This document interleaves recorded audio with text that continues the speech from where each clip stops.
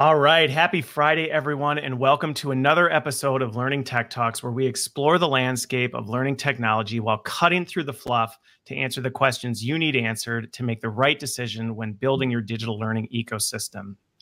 So today I'm joined by Steve Dineen and Reese Giles from Fuse Universal, and we're talking about using technology to remove barriers to learning instead of creating them. And for those of you who are joining us live, be sure to give us a thumbs up, share the post, or tag in someone who would benefit from the conversation. And to get things started, we're not talking about learning technology. You've had 14 minutes to prepare for this.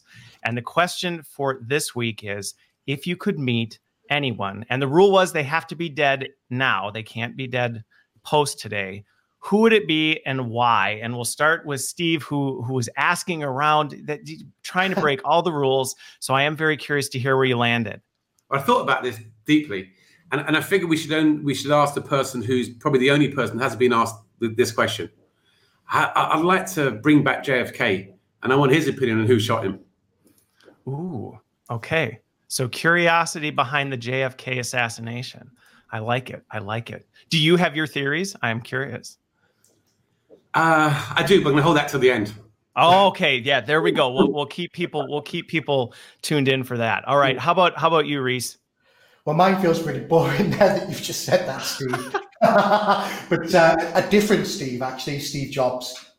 So really do look up to everything that he's done. I suppose there's just so many questions that you'd want to ask. And I think everybody on this stream would probably would think he would be a great dinner guest, right? Okay. And that's why it worked when Steve recruited you with the Steve Jobs quote. Exactly. Right? Got it. So many things are making sense now. So many things are making sense.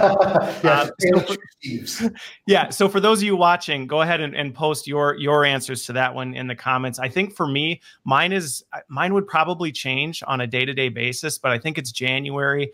And so this one popped immediately into mind. We just celebrated Martin Luther King Day. And I think what really was inspirational about that and why I'd like to talk to him was I'm always fascinated by people who have led tremendous change that was socially unpopular, that people weren't necessarily always in alignment with, and what that was like to lead that and the challenges they faced. So that's my answer to that one. So thank you for that. You're both joining me from London. So your day is almost over, but let's get into this. So we're talking about Fuse Universal. To help set the stage for everybody, what is your elevator pitch or description of, so what is Fuse? So I think the way we want to frame that, right, is what change we're trying to bring to the world. And I think so. Our Uber focus is recognizing that learning technology can play a far bigger role than maybe it has in the last 10, 15 years. And I think there's probably two goals that we want to try to make sure that both our technology and our people drive. And that's how do we really start to use technology now to drive performance in individuals and organizations. So measurable difference by the things that we get involved in doing. And second, obviously, how do we make learning technology so attractive that it continues to be both a retention and attraction strategy. So I think everything that we build and everything we think about in terms of our learning ecosystem or the hub of what is Fuse and the partners we build is what are the components we need to connect together that can allow different people, different audiences to create the experiences that allow us to drive that behavioral and performance change. Okay. Anything you would add to it, Reese? Well, maybe what he says, we'll go there. But I suppose the only thing I would add to that is that before I joined Fuse, I was a client. And so I've actually seen this on the client side. And for me, the ability to be able to democratize the content creation process and really bring L&D closer to the actual business so that people in the business can actually control some of that learning is such a powerful tool, and then being able to find experts and being able to surface that knowledge. And I'm sure we'll talk more about this later on. It is for me one of the biggest things, the biggest changes we actually made in that company. Okay. So and this is one where, I think in our industry as a whole, we historically, the LMS has been the cornerstone, if you will. And I think it's taking a lot of heat for good reason. And I know that in a lot of the marketing, the things that I've read about what you do, it's about removing those barriers. So what are some of those barriers that you saw or you looked at from a problem statement? You're talking about democratizing this education. You're trying to do things differently. What were some of those core things that you looked at and said, we can do better than that? We can do better. Yeah, so I think when I first started, right, so our journey began after I had a more traditional LMS company building SCORM courses and boring millions and millions of people around the world, which we've finished the global tour of apologizing now for that. So we're good with that now. So in this new phase, I guess I was inspired when I tried to do something more meaningful, and I started being involved with charities in Africa, where we were putting some digital content into schools out there. And I guess when you see poverty in the way that I saw it in India and Africa for the first time, you're really driven to say, well, how can we do something? How can our industry do something that's going to make a dent towards that? And I think when you look at it from that angle, you try and build something very different to when you're really trying to make an impact than when you're trying to build something to sell. So, in the first versions of Fuse, I think we saw two challenges to try and solve. One was around the content. How do you move away from this place where the content was boring, takes a lot of time, and the output's not so great and it's pretty boring? And second, how do we create the type of experience that's more akin to what we're choosing in our consumer lives? So from a platform perspective, the really, really early days of Fuse, 10-odd years ago, I guess it was in essence YouTube plus LinkedIn. It was the peer-to-peer learning elements of YouTube with the social functions of LinkedIn inside that, and that was the kind of the initial early stage goals before we started adding the layers we have on top of that. But then I think actually what made those early clients really work for us was, and also our charity, which now is touching 2 million kids every month, is we rethought the content build piece, which is something we explain and we give to clients as methodology. So the ability to record the expert live, cut that up, make animated videos, get that out there. So in essence, for an organization to be able to digitize the tacit knowledge that exists in its organizations, both with tools that exist in the product, but also know-how that we give into the organization. So for us, I think it's about trying to mimic some of the things we're choosing in our consumer life, but also recognizing it's a marriage, right? Also between content tools and technology. So if I'm hearing you right, then part of the platform is not just a distribution channel for content, but also an authoring, if you will, an authoring tool. Now, is that authoring capability unique to just specific users? Is that democratized for any of the users? How does that work? You want to go for Reese? Otherwise, I talk way too much. Yeah, so to answer the question, yes, it is potentially available to everybody. We've got flexibility in the system, so clients can use it in different ways. But ultimately, you can share links. You could create your own content, whether that's videos or screen recordings. You could even create your own articles, your rich media articles as well, if you want to. Okay. So there's many different ways to be able to offer that. And if you don't want to get necessarily into the authoring process, you can always just upload a PDF or a PowerPoint. But just one of the things I wanted to add to what Steve was saying as well, I think that one of the biggest shifts for me was really moving away from the idea of the course to the idea of micro-learning. And there's so many different things in our system that takes advantage of that now. So, rather than having all the knowledge that you need in your business contained within a course at a subject level, being able to split that out into proper micro-learning assets and have that structured, and then be able to search and discover through that means that people now, rather than having to sit down for an hour or 30 minutes and take a course, they can simply search for the answer that they actually want, and then they're able to find that answer and go back to their job. So, when I think about learning in the flow of work and all these, everyone's talking about that, that's really what I think the exciting thing is how do we just make learning and knowledge available at the moment that you need it to do your job to a really high standard. Okay. And then maybe just to add to that, just really quick. So I think beautifully said. And to add on top of that, for me, when it really works, right? When I say, God, that's it, because there are moments, obviously, as an entrepreneur, when I've got this idea, I think it's going to work. And all of a sudden, you see the usage and you see it being used and designed in the way. But I had an email from Charles Jennings a couple of days ago. He said he walked into one of our clients into a Vodafone store, asked the person, he knew they were a Fuse client, and asked them if he used Fuse. And the response was, yeah, it's 10:30 and I've used it 3 times already this morning. He went back again another time a week later to use Fuse. Yeah, use it all the time. And that to me is the change we're trying to create, right? That they don't, and if you walked to that store, they wouldn't call it a learning tool. It's just a thing that need to do their job. But to get there, that central, and it's not just about us, because that central team of Vodafone has done an amazing job in terms of creating the content strategy in the right way, keeping a drumbeat of regularity towards it, baking it into how people are onboarded, that they're using it. But the end result is what we want, which is 75, 80% weekly active usage over a 5-year period, and people baked in their habits to search and discover every day. Okay. So let's dig into that one a little bit, because I think that's a really important topic to discuss with things. Is, it sounds like, and I don't know how much you can share about that client specifically, but anything you can, or if you can talk about it more generally, because I think that's an important topic to dig into, is that buying a tool and throwing it at something isn't going to immediately solve all of your problems. So where you've seen really clients get the most out of it, what are some of those things that they're doing that's differentiating them from maybe somebody who buys it and goes, well, we did it, and we're just not seeing anything happen? And that's a great question, right? And look, and you could look at, even in our client base, so you could look at 2 clients in the same industry, and one is smashing it, and one is not on that same path. And ultimately, there's like 4 or 5 things, right, that come into that. Both with the same technology, so take that out of the equation. One is the thing you mentioned, the content strategy. If you're building long form content that people are never going to search for after they've consumed it, you're already killing one of the most important elements to modern day learning, which is let me search and find and discover when I've forgotten, back to the example we gave. So that's the one. I think 2 is then the, how do we design for learning that's going to be impactful? How do we design for that? So moving away from being an order taker from the stakeholder. So the stakeholder historically coming in, I need 2 courses on sales, I need to train 2,000 people, and the measurement of success is 10,000 people have gone through the 2 courses, towards actually the quality of conversation that learning business partner is going to have with that stakeholder, and say, actually, look, what are you trying to achieve here? What's the vision you're trying to get to? What does that feel like? What does that look like? How do we measure that?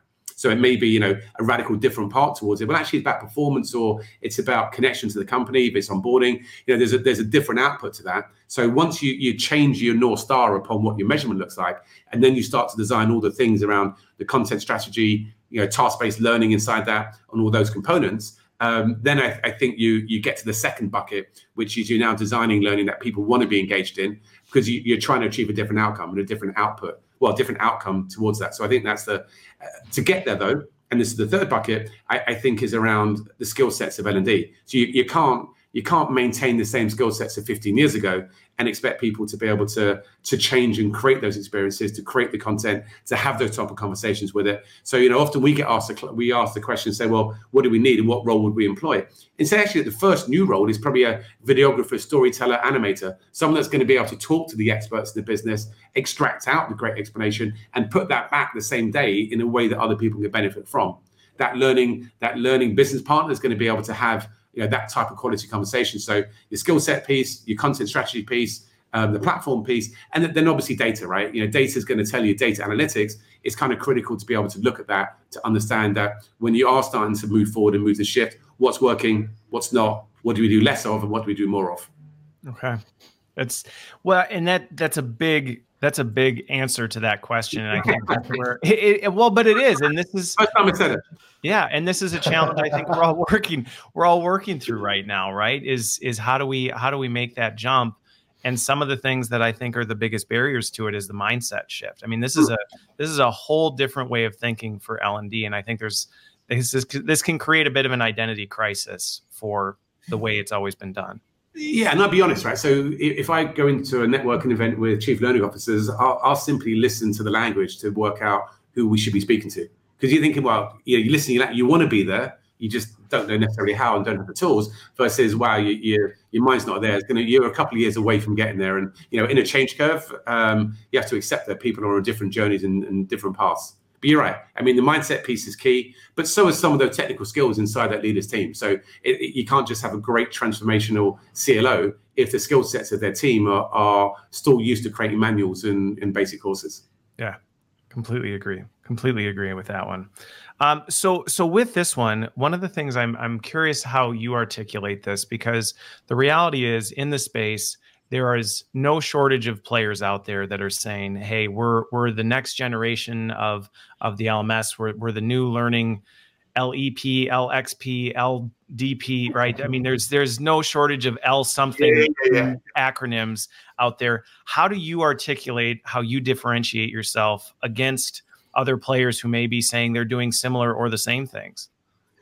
Yeah, so And I think the first point is valid, right? I think every week an analyst gives a different category name, so it's got to be so confusing. I think for the market out there. Like, I think in essence, you've probably got two types of players, really, right? You've got products like us that are trying to be, let's say, the hub of the learning ecosystem, and then we want to bring in really cool other players, into us that do niche things. And then you probably got kind of niche other suppliers, I think, that are more specialist in an area, skills management or, content curation and so forth towards it. I think that's where it's going to end up. I think in our place, we're quite kind of unique in that whilst the market is finding itself and finding the right end part, you've got these, we often compete directly against the LMS, and we have that LMS functionality. We have event management and all those type of things.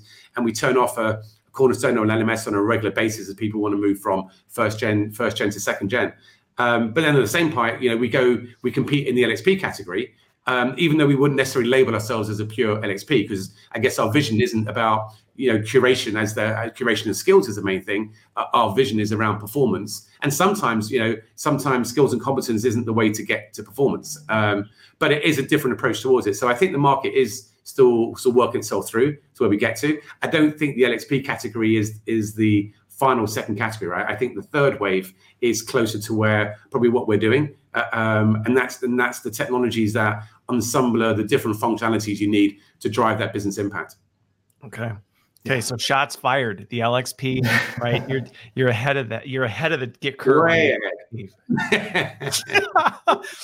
So I want to talk about one of the things you mentioned just now was, right, this whole sunsetting of a traditional LMS, and you're seeing some of that happen, because the reality is, from a practitioner side of the house, some of this stuff, it's not a flip the switch. Hey, yeah, we want to think differently. We want to change the way we do it. So we're just going to turn off everything we've done from all the years of everything and just start over. We don't have the luxury of having that blank canvas. How do you see, or what have you seen work with that transition, and what are some of the things that your platform may help people with in terms of stepping through that? Like, well, we need to meet you where you are, while at the same time setting you up for success to move forward? Chris, I think that's a great question. I'll let Reece jump in, because he's been the practitioner doing that, right? I think at the high level, it is about the speed you want to run the journey at. So some people want to be a speedboat and they want to run into kind of the next generation. Well, start straight away, move away from big content and straight into micro content, searching, discovering, building out academies and experiences and that type of side. But others absolutely saying, hey, look, we need to get some basics in place, right? We've got nothing. So we still need to make sure our directors don't go to jail, with compliance. We still need some basic event management. We want to get to this place. So I think, for companies like us, it's how do we partner with the company, understand the pace that they want to run at, and then make sure we adjust ourselves in accordance to the goal they want to get to. So if somebody wants to use us as says that I want to move from my basic LMS system, whatever it happens to be, into the new world, but take time, then generally speaking, say, look, you might want to only migrate 10 or 20% of your content, from the old kind of core SCORM courses. I guess we would prefer if they start building out the non-compliance courses in a way that's going to be modern, right? So take your baby steps, take the first programs, look at those first programs, and then partner with us to help with some of that mindset shift, or partner with some of our partners like the 70-20-10 Institute, who are really good at kind of like that thought leadership piece in the early stages. But then others who want to just go fast, right? I want to be where your smartest clients are. Then we also want to make sure that we can run at that pace as well. So I think there's just that flexibility side. And probably, Reece, you probably worked in both organizations. Absolutely, yeah. Well, hear the war stories, man. Well, as the product guy, I don't think the answer necessarily is product. It's a marriage, right, of services and product. I think that's something we've really tried to focus on, because we understand just how much of a monumental shift, culturally it is in the learning team and then within the business as well. When I first brought Fuse in, I'll be really honest, I was fairly naive in that I thought, yeah, that'll be fine. We'll just start creating some content when we launch it and all that as well. But of course, then what we were doing was moving across the traditional way of learning, and therefore the traditional content. And that doesn't make sense. What you've got to have is the right skill set in there. You need people that understand that it shouldn't be a 30, 60, 90-day cycle to create a single course. Because the problem is, if you actually want to affect the business at the level that we're trying to talk about here, then you need to be in the trenches and building content in the moment that helps people in that moment as well, because the business has a problem they need to solve today, not in 3 months' time. So that's for me, that's why micro-learning and what we're talking about here is so important as well. It's changing that mindset from let me build something and in an agile approach where we can build something, get something out there and build on top of that as well. And let's build it in a way where knowledge is available now and in the future, through search and discovery and structured learning as well. For me, that's really, really important. And our services team really help to try and shift that mindset and take all the best knowledge from our clients and then start to bring that into the process as people get onboarded. Okay. Where have you, because I think this is, I've been part of it myself, where you learn along the way a little bit when you implement some of these big things, and there's no shortage of landmines that you can step on in the process. Are there certain things that you can encourage people with, or things that you can look at to say, hey, these are some consistent things that we see where it's going to trip you up if you're not ready here, and these are some steps you can take to be ready for, whether it's Fuse or any sort of transformational learning technology that you really need to be proactive on, so you're not halfway through and go, holy smokes, what have we got ourselves into? Yeah. Do you want to take that, Steve, or do you want me to do that? Well, I'll take it. You start, I'll finish. There you go. So I think we've touched on some of these things before, right? And it's about taking it, because you mentioned the thing, it is transformational, it is about change, right? So you got to view it that way rather than about implementing a piece of technology. Because you're right, it doesn't matter who you do, it's us or someone else. And we obviously we've got an opinion about Fuse, and we've seen it being transformational in many of our clients. But as you said, sometimes it hasn't been inside there, right? And then recently it's been interesting to go and talk to some of those clients, and they've got the will and desire, but it's the know-how. So, sometimes it comes down to, hey, look, I buy this, but I don't know how to create content other than a school course, right? So I need some help with that.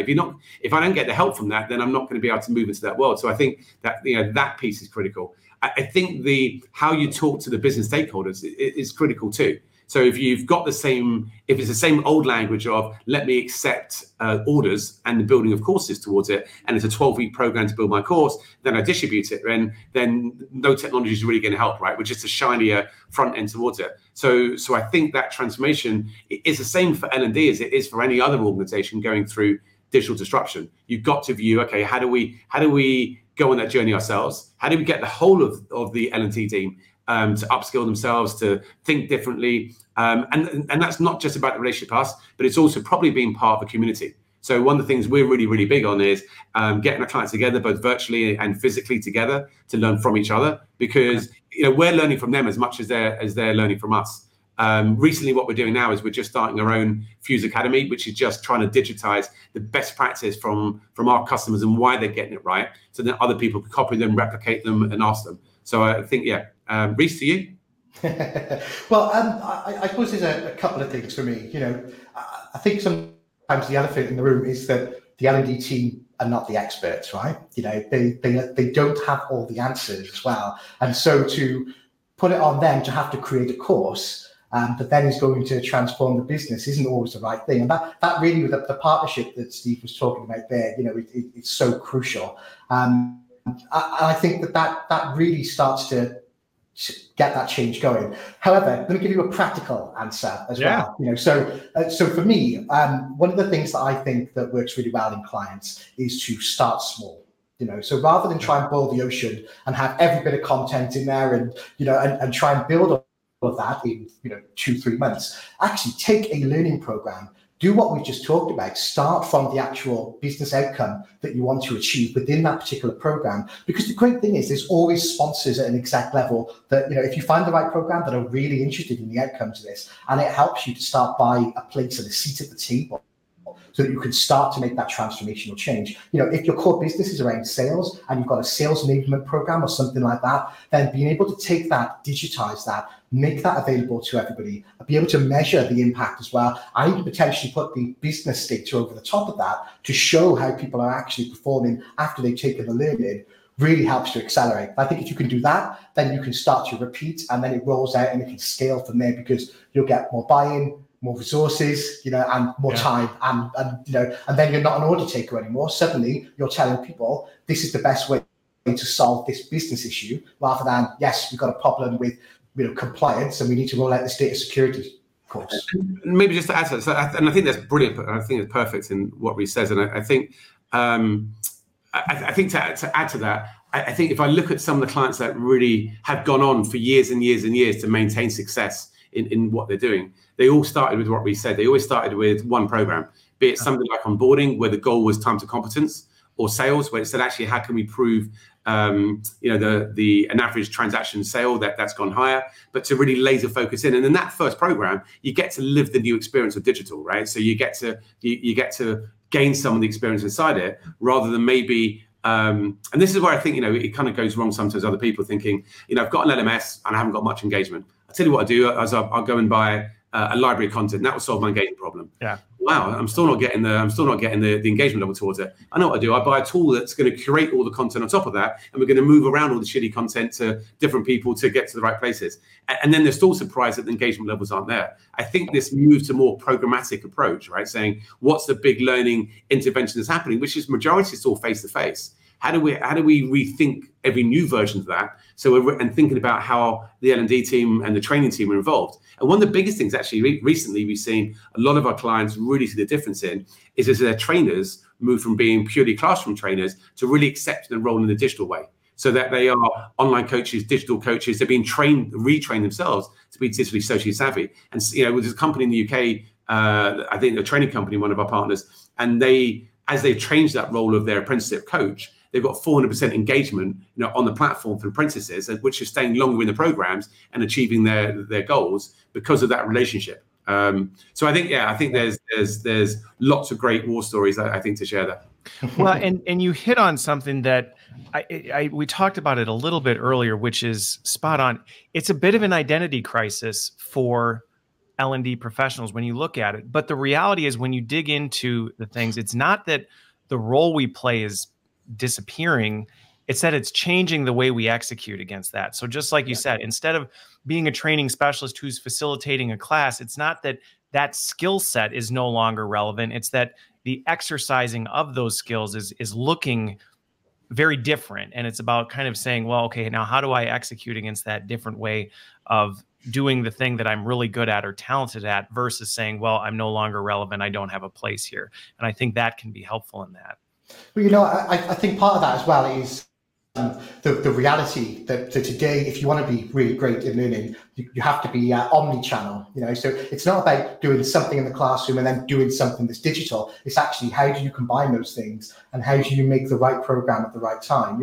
I think sometimes we forget that, and then we go, let's push people to the LMS or push people to this platform. You've got to get them in. They'll go there actually if there is a reason for them to go there as well. But you've got to give them that in the first place. And good learning programs that show that give them the knowledge they need and actually demonstrate that there's value, because everyone's time is precious. It doesn't matter whether you're a CEO, or your cell phone's on the shop floor. Your time is really precious, and you've all got targets to hit. And so you need a reason to go there.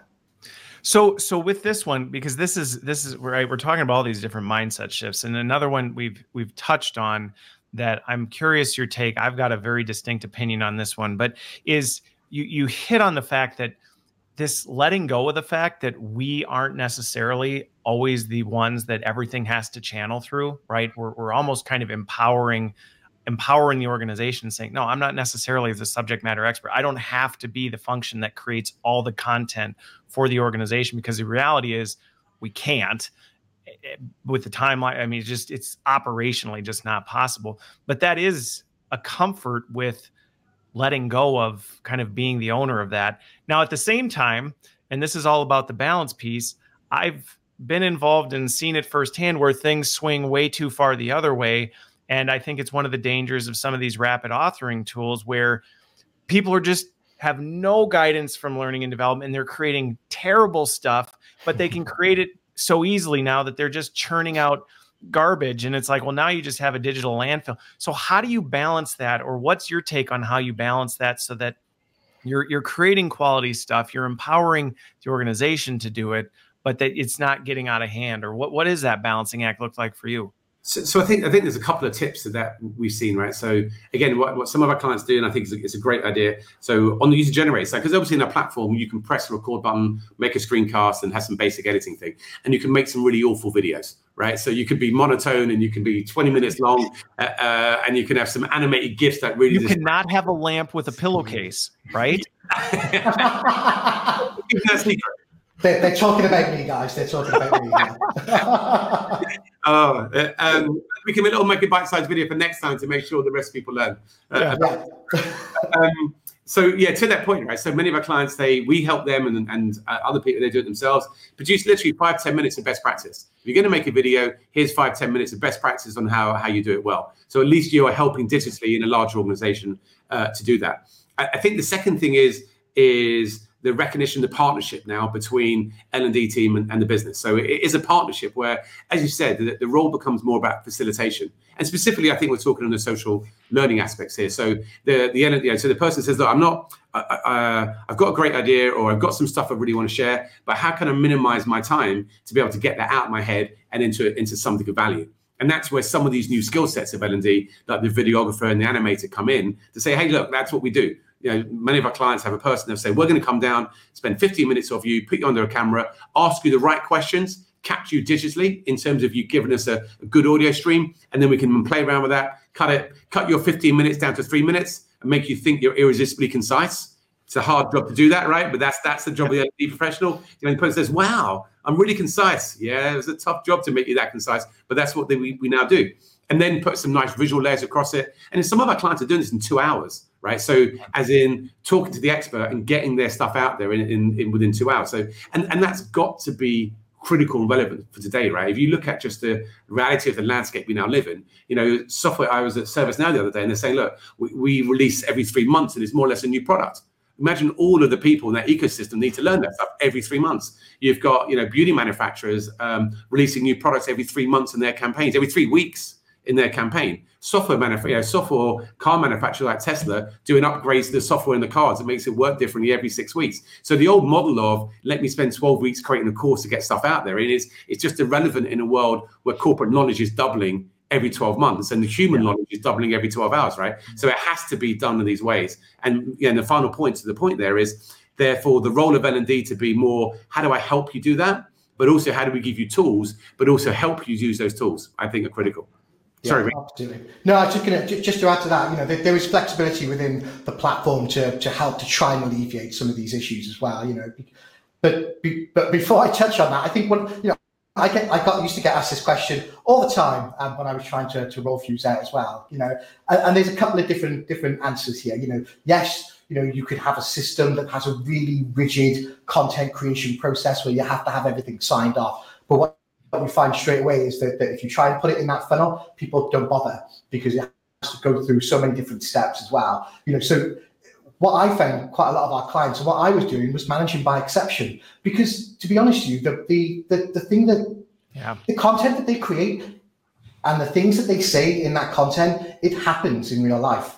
They're just digitizing it. So it's not like saying, make these videos, suddenly that doesn't happen in the business. But at least by digitizing it and getting in front of the right people can also challenge that and help to educate those people as well. I think for me that's such an important point. We think if we hide it, then it goes away, and it doesn't. Well, and what I've seen, and I agree with you on that for 2 reasons. One, I've found when I've done user-generated content, when people are engaging with it, your users actually do a better job of policing and managing that stuff than you can ever do through traditional compliance means. If things go out that are incorrect, people are all over it.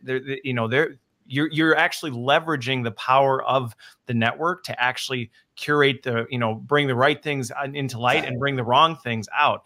I think the other thing that's a little bit interesting about that is sometimes we're so afraid of what users will create and that they'll create bad content, when the reality is we're guilty of creating bad content all the time.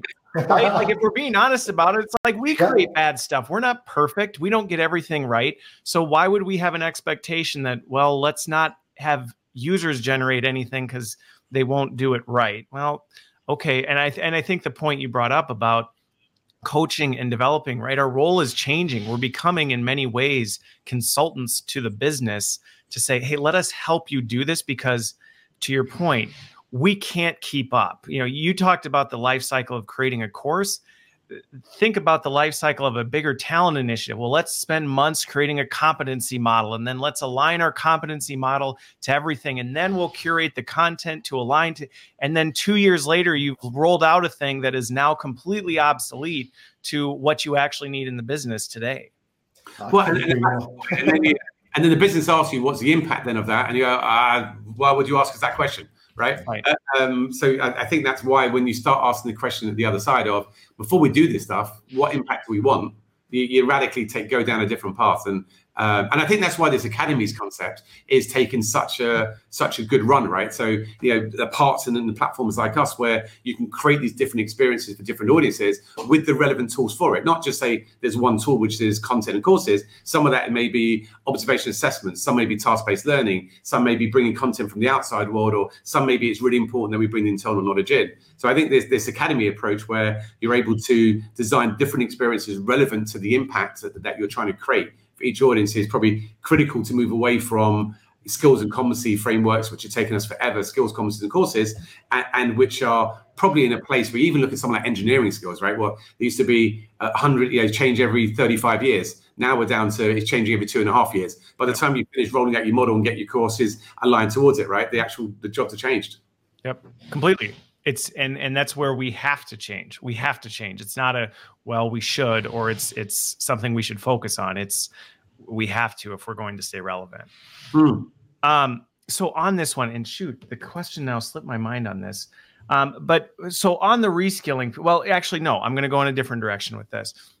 So with this piece, one of the things that, we talked about was the workflow learning, right?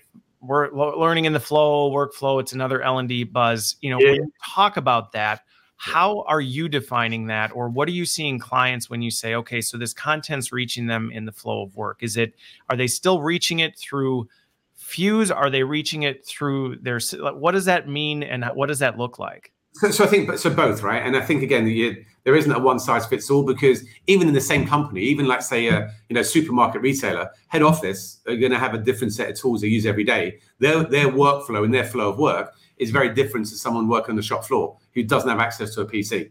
So, and the central team might be using some central chat system like Slack or MS Teams, but actually down at the workforce, they don't have access to that, right? Yep. So there isn't a one place fits all. Back to the example for the retail to hospitality. In that place, our app is kind of becoming the place they go to say, okay, I don't know how to do this. What's my job? And that's why that person's looked at it, 3 times by 10:30. In a desktop-based environment, that's much less likely. You have to accept the fact that your platform is probably not going to be the place they go to open up and log in, so that you have to make sure that your technology is going to be able to be surfaced where they're going to be in multitude of ways. Sometimes it's just if someone's using Workday as an HR system, then it's surfacing the content in the right places. Same as in Salesforce, the ability to search in Salesforce and it bring in the content is relevant. So both browsing and search is kind of key. So I think, again, you've got to look at the landscape and even the landscape for mobile first companies. Someone like Avon for us, which is 5 million learners across the world. They have their main company app, and we're deep linked into that app. So, when you're getting to one pass towards it, it's easy to jump out and have that connection between 2 pieces. So you've got to take, I think, the experience of what learning's trying to do and plug it into those different places. And maybe the final point is, but you're still back to that content piece, right? That if you're still building, and this is where I think, some of the other guys get it wrong here, right? That if you're still believing that people are going to be, doing learning the flow of work to access a course, then that's just crazy. Right? It's just the same as like discovery on the way home. You don't go home and think, what course should I sign up for tonight? It might happen once or twice a year. And the same as people don't in their jobs think, I want to get back to that thing that was in the course and let me browse through my course to get to it. That habit is not going to work. So I think you've got to go back and say, what are the new habits we want to plug into? And therefore, if getting back access to the content, we've got to rethink our content strategy. It's the old world is not going to be relevant in this new world. And then how do I create curiosity? So someone like Scandic Hotels talks about it as spending 5 minutes a day learning. So how does the right content surface, the micro content surface towards that? But then, and the last one is, I said the last twice, and the last one is then two last ones. A great idea of a client in the US for Alliance Residential. They do Fuse Day Tuesday. So they make it an event, right? Fuse Day Tuesday is a thing that they do, and they try to create the experience and trying to create the place, but create some buzz about that stuff as well. So I think different strategies for different organizations. Yeah. Well, and every organization's culture is going to be a little bit different. So there isn't a, top 10 ways to make this effective in your organization, because your organization has its own nuances. Well, exactly. Sorry, Chris, you mind if I just on that particular point? I mean, for me, workflow learning is about taking learning to the user, and it's a core tenet for me of the integrated learning platform is that you have a platform that's flexible enough to be able to integrate into whatever your corporate ecosystem actually is. So rather than you having to go buy a new suite of tools, if your IT team has brought certain things in and you're fighting with them, like Yammer's always a classic example, always fighting about, do you do things in Fuse? Do you do things in Yammer? Why can't they coexist at the same time as well? Do you have that flexibility in terms of integration? Connect the two. That's the word I think that we're moving to. You've got to be able to work with other people and then push the learning, or I suppose change the access point. That's what I was saying to somebody the other day. Is that rather than having to log into your LMS or into Fuse or whatever, then if you're on Slack, and you need to access something in the moment, you should be able to do it there and then. Well, and that's one of the analogies that I've used in the past that sometimes kind of curbs because I've heard the thing, we're trying to create the one place everyone goes for everything. And that's like saying, I'm going to create the one app. Everybody's going to delete all the apps on their phone because they're just going to have my app and they're going to go there for everything. The reality is people don't actually even want that. If I had one app and had to do everything in it, I would hate it. I would no longer have a smartphone. I'd go back to my Motorola Razr and be perfectly happy with that. So I think that's where, reaching people where they are and recognizing. And again, that's a shift in L&D to think it's not about us. It's not about what we think is the place people need to go. It's about figuring out where they're doing things, where they're accessing things, and getting to them. Absolutely. And I think to add to that, I need to combine a couple of points there, right? So I think, again, I'm slightly back to that content piece. If that mindset is we're building courses, you're never going to create the habit that we need, right? So for us, I think the last couple of years, so because of the Fuse School piece where we digitized the chemistry and physics and maths curriculums into 250 individual videos and concepts that people are searching on YouTube. And that's how the kids are accessing it. And that's why the 2 million kids a month are accessing it and saying, what's an atom? They're not going back to the chemistry or biology course. And therefore, I think, where does the innovation come for industry? It's got to say, look, that's what people expect. So, our level, the stuff that we're now doing, building out the next year, is to go that next level down. So now with Google, if you search on where does a blue and red wire go in a plug, you don't expect to find the content, you expect to find the answer. And I think, again, that's where we go with our context taxonomy and that marriage between content and technology. And then your piece is, how do we then surface that in the right place relevant for them? Right. Because if you're just using it, an example, I was talking with Raj from WalkMe last week, and we were talking about, what WalkMe does. And I've seen firsthand an example where someone used a performance support tool like that, and all it did was push the e-learning courses from the LMS to people. And it's like, you're just not thinking about it the right way. Yeah. So on this topic, going back to measurement and impact, Chris Casement brought up a good point in the comments, and I think we're getting towards that. And I'd love to hear what you're seeing with some of these organizations, because what we're talking about is more than just, hey, this is neat for L&D. But when you think about the fact that the need for people to have new knowledge and skills faster than they ever have before, and the old way of doing it, waiting months, sometimes years, to be able to actually deliver on that, that's not just about improving the user experience from an L&D standpoint. That's bottom line going to hit, results in a business. You're going to see differences in that. What are you seeing with some of the folks who are really getting this right, and how that's making a difference, not only in the business, but even in the reputation or the perception of L&D? Yeah, so I think the first thing, it's a simple thing, right? But it's a huge difference. The first thing is thinking about that measurement before you start, not middle or end, right? A lot of the time, the question is asked at the end of it to say, what's the impact, right? Which is, it means you probably haven't thought about it in the whole design process. for us, that's the first thing, right? Once you're crystal clear on what the vision that you're trying to create for this learning program, whatever happens to be a sales program or a customer care program or a leadership program, what's the impact, right? What's the impact we're trying to create? What's the problem we're solving? And then, okay, well, how are we going to measure that, right? So if we could shift the dial, so certain things are easier. Sales is probably the easiest, because you can point to anyone in the sales room and say that person's 17% better than that person over there. So sales is easiest, but anything services led has NPS scores and things towards it. So on those programs, you may look, for example, what some clients look at time to payback. It's an interesting one. So if you're measuring what time to payback was before, it might be on when people are onboarded, it might take 6 months, and actually we want to get this down to 3 months. How do we measure that in terms of that paying back? It could be the delta of difference. So the delta difference is what's the high performers achieving in terms of their KPIs. So what are they converting sales at? What are they achieving NPS at? What are they doing there? What's the median look like in the organization? Okay, so we can close that gap. If we invest in this thing and design a learning and performance experience that we think is going to close that, how much do we think we can close it by? Obviously, the first one you do is going to be more assumptive. The more you do, you start using data to say, well, we can look back historically and know, it is interesting, right? It's interesting. There's a stat that comes out continuously. We look at some of this stuff in the sales part, and when we do the basic of, let's say, bottoming the greatness of the best people and giving that knowledge to people and giving the ability to get back to it, generally speaking, it's funny, right? Because it's still kind of event-based. And what you see is an increase of about 30% in the KPIs, which is amazing. But then actually, because you still got that kind of forgetting curve type stuff, it ends up over the period of months, getting down to about 10%.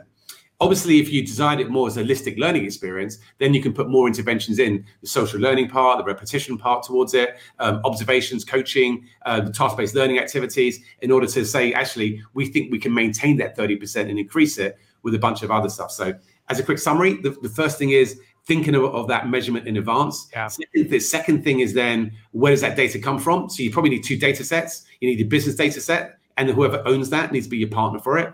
And then obviously your assumptions you're going to take out of your learning data, which may be things like including how many times people are going to search for stuff, or what's engagement look like, and have people understood it? Have they completed the tasks that go with the digital things alongside that?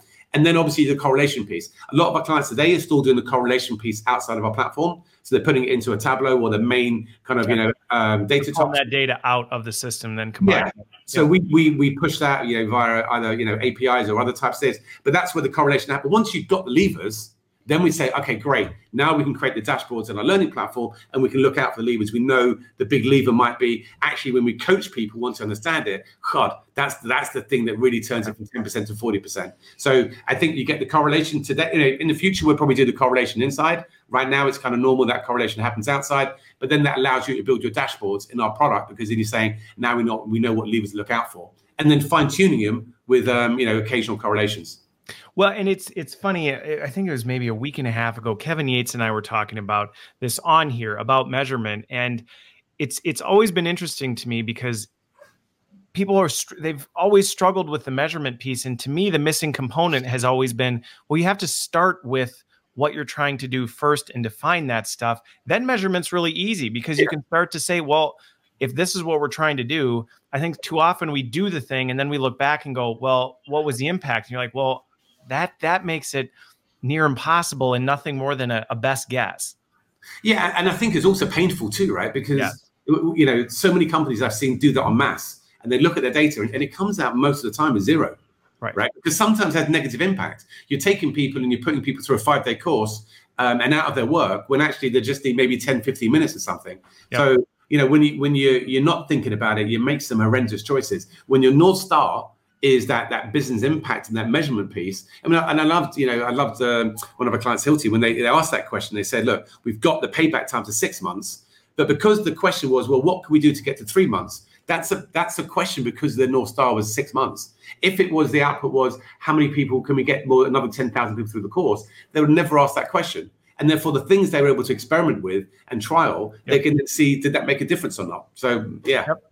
Well, no, in a case study, and this is where getting into that data and figuring out what are the actual behaviors that are driving those performance impacts are huge, because once you can actually identify, and you can't get that from completions, you just can't, because you don't really know what's happening with that. You know, I think of a good example. I can't remember what company it was, but it was a shoe company, and they discovered that simply asking parents when they came in, "Can I measure your child's feet?" had dramatic impact on sales of shoes, because that was the challenge. But if all you know is we just need to get more people in the door, did we have more? You don't know whether or not you're actually changing the right things. But then you can simply measure that, right? You can then say, okay, what if? Yeah. How could we measure if we gave the same thing? We heard one in the telecommunication company. They were looking at one individual in a place and said his sales of broadband, which is what they were trying to push, was through the roof. So they went down there and they asked them and said, well, you know, they saw this guy walking around with a broadband box.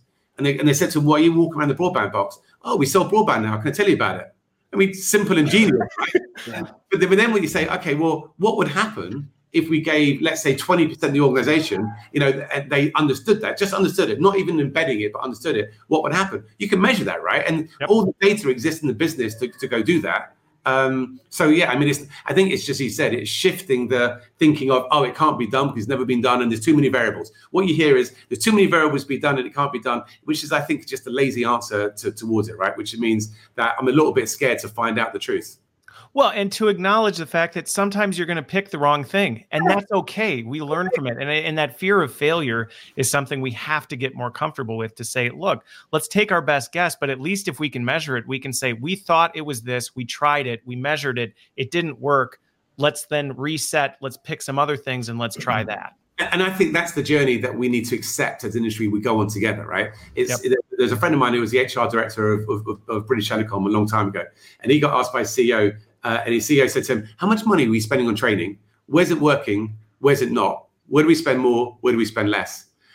Everyone should be able to get to a place to answer that question beautifully, right? And I think we do have the technology and know-how to be able to do that. At the time, I said, what are you going to do? I said, I've got no idea. I've got, brought in a bunch of consultants for a couple of months and came out and he says, look, we know how much we're spending now. We have no idea where it's working, where it's not, other than intrinsically. And he probably went back to that company. They probably say that, they probably say a similar thing today. But there are companies out there that are saying, look, we're not only going to measure everything. If we don't believe at the beginning of a program we can't make an impact, we're going to tell our stakeholders no point doing it.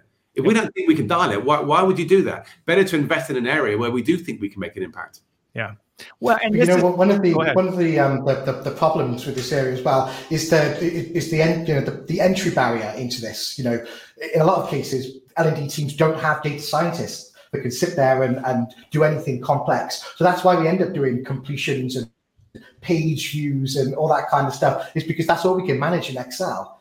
So I think the great thing is that we're on that journey at the moment where we're trying to build a set of tools that democratizes data and allows you then to create really great, beautiful insights that you can really start to ask all the great stuff that Steve was just talking about within the tool. And then if you want to take it out and correlate it with business data, or eventually bring it in and then correlate it in the actual tool itself. And for me, that's where the gold dust happens, right? When you can do it yourselves. Well, and this goes back to the whole thing we've been saying from the beginning. It starts at the beginning, because if you're still building SCORM courses that only give you completion data, you can hire all the data scientists that you want to look at your completion data and throw it in a nice visual dashboard. But at the end of the day, you're still just going to know we had this many people finish the course, this many people passed or failed the test. The ones who passed probably just hammered through the quiz enough times until they memorized the answers. So it really doesn't tell us much of anything. I can't believe you used democratized the data. I love that. And I can't steal it now because you did it live on air. I'm keeping them all for this. Just quote me on it. It's fine. It's fine. So I told you we were going to come out. We were going to come to the end, and we were still going to we could keep going for much longer, I'm sure. But one of the things that I do want to do, I know that you have some of this stuff pulled up, Reese. I'm sure there are people out there, they're hearing this conversation saying, great stuff. I love what's going on based on the comments, right? People are chiming in. But I think one of the things even myself is curious about is, what does some of this stuff look like? What does it actually look like? And we don't need to do a full blown demo, but let's hit on some of those big things so that people can get a feel for the user experience. And I know you've got it prepped and ready to go, and I can pull that up when you're ready. Great. Okay. Well, let's do that now then. Just let me know when you can see the screen. All right. We're here. Great. Okay. Well, welcome to Fuse, first of all.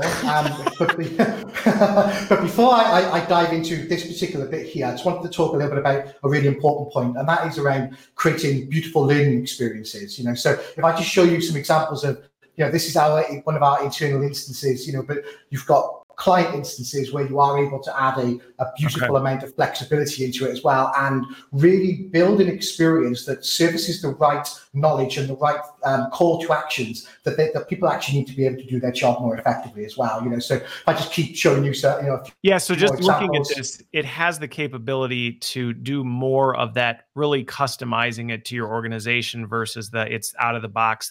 It looks the same regardless of who you are. Well, here's the kicker, right? So that this is one view of what you see, but actually you can do this on an audience basis. So rather than it being purely around not even one for the whole enterprise. Absolutely, yeah. So the sales team, because in reality, the sales team need different call to actions to a marketing team. So you are able to craft a real experience and a real jumping off point into whatever you actually need. So you can do that across the site. You can have it as hierarchy and team based, or you can have it, role based for, if you have lots of similar roles like sales consultants, you could have a screen for them, and you can even just do it customized based on your own data. Whatever other data point you might have when you bring in the system, you might want to create an audience from that as well. So one of the things I really wanted to touch on as well, we talked a lot about social earlier on, and for me, communities is a core part of Fuse, and how we segment and create unique experiences for everybody. So I've just logged into our customer success community. This is available for all of our clients. But the idea behind communities is that this is a place for content, but it's also a place for people, and you can mix and match. So you could be a member of multiple different communities. You then have access to multiple different items of content. And then rather than having to do that laborious LMS thing of, having to create a catalog and then create categories and all this other kind of stuff, you can get on actually with the job that actually you're paid for, and it really brings value to the business. You can simply make the right content available to people via community access as well. So for us, from the admin perspective as well, that's also a huge thing. One of the things that I learned, and I was able to scale up this really quickly across a 45,000 people business. So that's another kind of area just to talk about. And you can see here we've got things like recommendations widgets, and your learning plans are over here as well, and you're able to cycle through those, and all that's really good. But we hit a couple of times on being able to search and discover and get access to knowledge in the moment that you actually need it as well. So search for us is a core tenet of how you can get into that. We do have structured learning, and I'll come on to that in a second. But for me, it's about how do I jump in and how do I find the answer that I need to be able to do my job. And then if I've got time at some point and I want to learn more, then I still have the ability to structure. So I'm just going to search for, Universal Analytics, one of the tool we're going to show you at the end. So this is the bit that I was kind of touching upon when we talked about data just then. So you can jump into a learning plan on Universal Analytics in the system. So this is where you do get that structure, but search really is that kind of simple ability. Yeah, it's looking a little more traditional in terms of the way it's laid out. Absolutely, yeah. Exactly, and the way that we work is tagging, and there's some intelligent algorithms that look at the title description, but also we're looking at descriptions and translations and all that kind of good stuff as well to make it even more intelligent. Search for us is really big this year. But in terms of the learning plan then, so you've got your traditional structure. It's nice, easy. You can just get back to where you actually were. If you've dropped out of a learning plan, you want to come back in, you haven't got to find, you can just click continue. So I've got to ask, because I'm seeing this, and we've only got a couple of minutes, but I'm seeing this and I'm very curious. So you've got the social connections in with it down at the bottom. So I see LinkedIn, Facebook, Twitter. Are you seeing people actually leveraging, right? Do people really connect in with their external kind of personal stuff in addition to this? Yeah, I mean, insofar that, on LinkedIn, people will take articles that are on LinkedIn and make them available and expose that knowledge within Fuse. You can really, really easily do that, and actually, I'll show you that next. So, when you log into the learning plan, this is a key part as well. This is the idea of micro-learning. So rather than Universal Analytics being that course, it really is about just how do you break down into that micro asset. So if I just want to know how to access it, I can just type, how do I access it? And I can find this piece of content. Got it. And then talking about going back to what you just mentioned there, content creation for us is also key. So here you can ask a question, again, purely around knowledge and focusing on that. You can put a link into the system. You can create an article. That link can be anything. Content. Exactly, yeah. Or it could be, links into third-party content providers as well. If you just want to curate a few things and not bring the whole thing in, then you could just focus on bringing those URLs in, and then SSO does all the rest of the stuff. Got it. And then I suppose the other bit I really just wanted to talk about as well was showing a bit more around content. So one of the key things for us is how we can really help to leverage that search piece that we just talked about. So if I just jump into a video here, when we create videos and you upload them, every video gets transcribed automatically out of the box. There's nothing for you to do, and then you get a transcription here. But then what you can also do once you have that transcription is you're then able to translate it into 36 different languages today, 40 languages in the very near future as well. You can see here you've got lots and lots of different ones, and it really is as simple as being able to say, hey, add a new subtitle from English. So that people can see the subtitles in their language. So from a global standpoint. Exactly. Got it. Exactly. And then it's one piece of content that you have to manage then, because then what you can do with universal content, that's our main, basically language versioning, is you can make it available in the language that they want. So if it's a video, you could upload an English and a German and an Italian version. And then if I have Italian set as my default language, I just see the Italian version. It's just really simple. It's pulling it all together. Okay. Simplified content management, right? And for me, that's the key thing. And I know we're nearly at time, but there's just one more thing I really wanted to really quickly show you, right? Which is universal analytics. So for me, this is one of probably the biggest thing we released last year. Look at that. Let me just do it a different way so I can get you in it really quickly. There we go. So what you can do within here as well is you are able to then see 310 different data points. So we collect a huge amount of stuff on users, on content, on learning plans and completions, on things like observations as well. So if people use the observations tool, you're able to see really quickly and easily, events at the same time. There's just lots of data visualizations. But the real hero story of this is what we call the analyzer tool. So we built all those insights, but what you can actually do here is create your own insight. You have access to all those 310 different data points, and you are able to build anything you want. And kind of customize and pull those pieces together into what's really relevant to you and your business. Exactly. And if a stakeholder or a board member asks you a question, you're likely able to go in here and build a story, because that's effectively what you're doing. You're creating an insight which is showing you. Yeah, exactly. Got it. So that was the really, really super short. That was I know we got to move fast, but hey, that at least helps contextualize some of the things that we've been talking about, and what does it actually mean to do some of these things, and what does that look like as a back end user and also a front end user. So this has been, I really appreciate the time. This has been great to have this conversation, to talk about these things, and the chance to get to know Fuse and both of you a little bit better. So I know you, Steve, you have a very important birthday to get to tonight. So I do not want to be the person that prevents that from happening and getting you in trouble. So thank you for the time. Thanks for being here. Thanks everybody for watching. Hopefully this got your questions answered. And if not, we know there's more. Feel free to comment, tag, ask additional questions, and we will get those answered for you. So thanks everybody, and have a great weekend.